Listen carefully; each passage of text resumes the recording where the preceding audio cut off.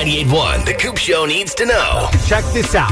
36% of Philadelphians polled said this is the number one thing they would change at their workplace.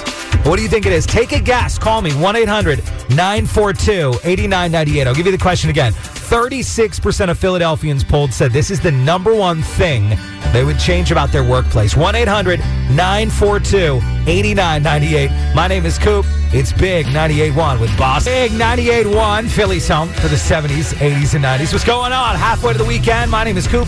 The Coop Show needs to know. 36% of Philadelphians polled said this is the number one thing they would change at their workplace. Go ahead. Change it to a 4-day work week. Their boss or coworkers. The amount of vacation or sick days they get a year. Tell you what, those are all really good guesses. Still not it, though. If you want to take a guess, call me right now. 1-800-942-8998. 36% of Philadelphians polled said it's the number one thing they would change at their workplace. We'll have the answer coming up in 2. 1, The Coop Show needs to know. Hey, coming up next, 6:45 this morning, your chance to win tickets to go see Ladies Who Rock for a Cause, starring Taylor Dane.